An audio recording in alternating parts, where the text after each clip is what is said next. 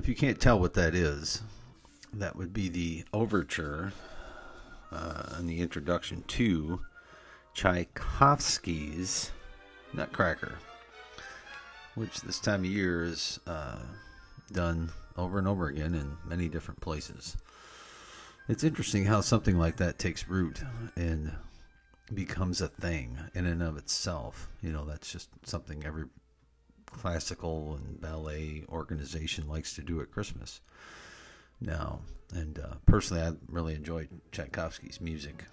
Out of all the legacy composers out there, he's certainly one of my favorites. Welcome. This is Ehud, son of Dennis. Welcome to It's a Religion. We come to you live from the Middle West of the divided states of America to the republic for which they stand, two nations under God, quite divided with liberty and justice for some. And we see that in action today. We see evil permeating our society wherever it can, wherever it's allowed to fester, wherever it's allowed to control. And we see some folks gladly participating and gladly going into that arena, the arena of evil. You know, in the book of Proverbs in the Bible talks about it in terms of an adulterous woman. But in reality, it's society itself, too. You know, on top of that, adultery is not just the only thing. We see things like transgenderism and the idea that two men should be able to get married or two women, and things of that nature that just for eons have always been codified as not normal, not something that was God ordained, not something that was good for society. And people can argue all they want that, if two people love each other or whatever, they should be able to do what they want. And that can cause all kinds of fun things, right?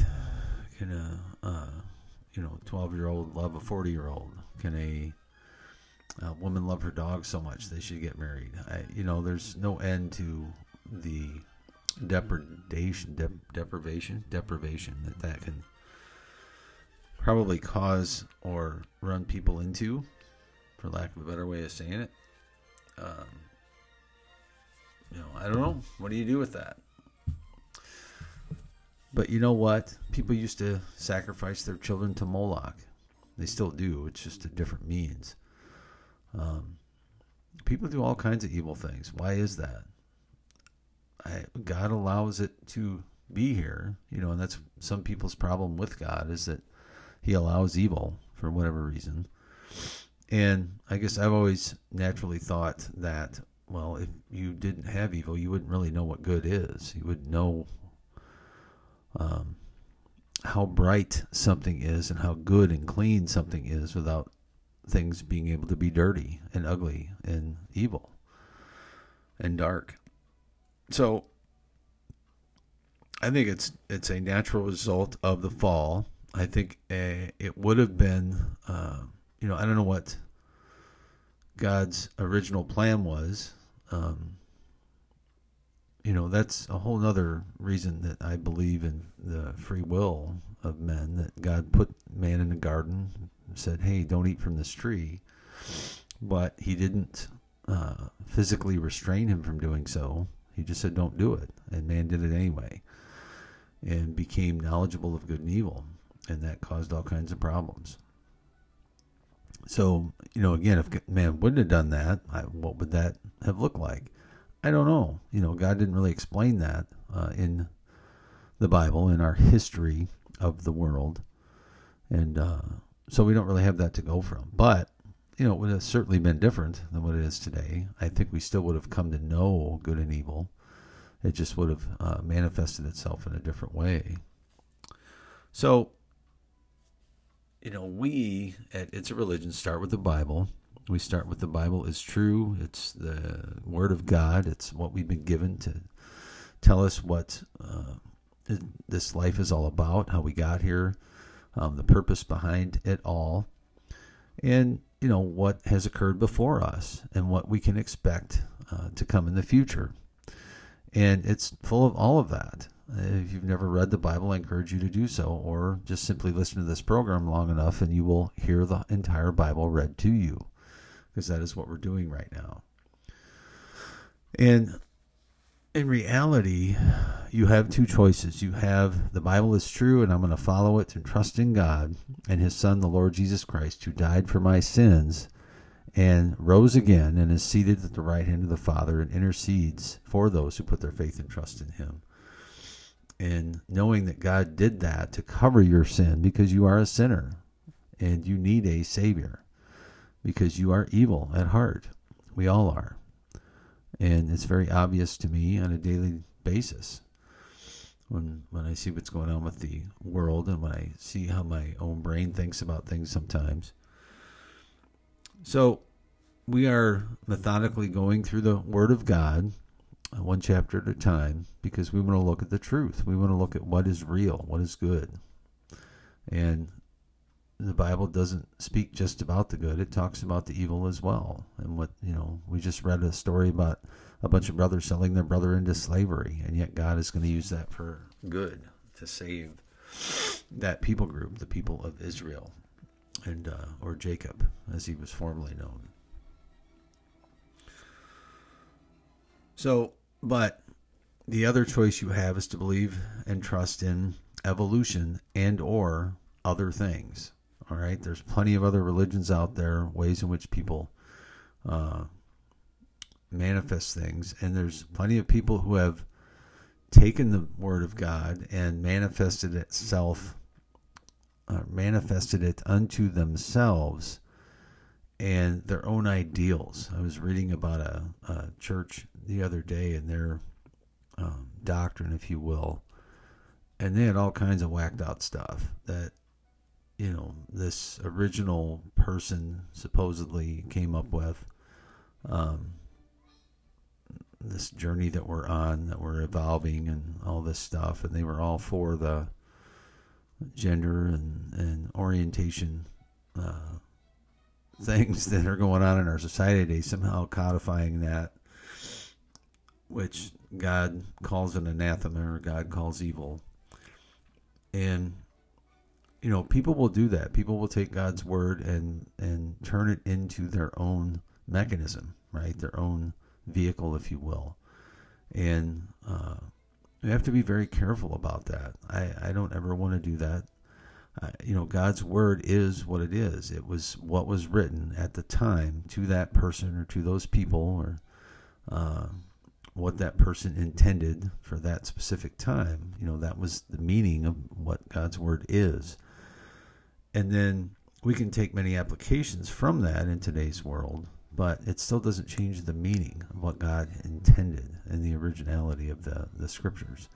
So we have to be very careful about that. We have to make sure we understand the context behind the Word of God. And that can be difficult at times because God's Word's been written over many, many years by many different people from many different areas of the world. So, but with that in mind, let's get into the Bible today. Genesis 42 is where we're at. If you want to listen to previous readings from this, you can go back and certainly do that. That is where we are at. It's a religion, because this is a religious endeavor, folks. Life is, period. So Genesis 42, Joseph's brothers go to Egypt. When Jacob heard that grain was available in Egypt, he said to his sons, "Why are you standing around looking at one another? I have heard there is grain in Egypt. Go down there and buy enough grain to keep us alive. Otherwise, we'll die." Joseph's 10 older brothers went down to Egypt to buy grain.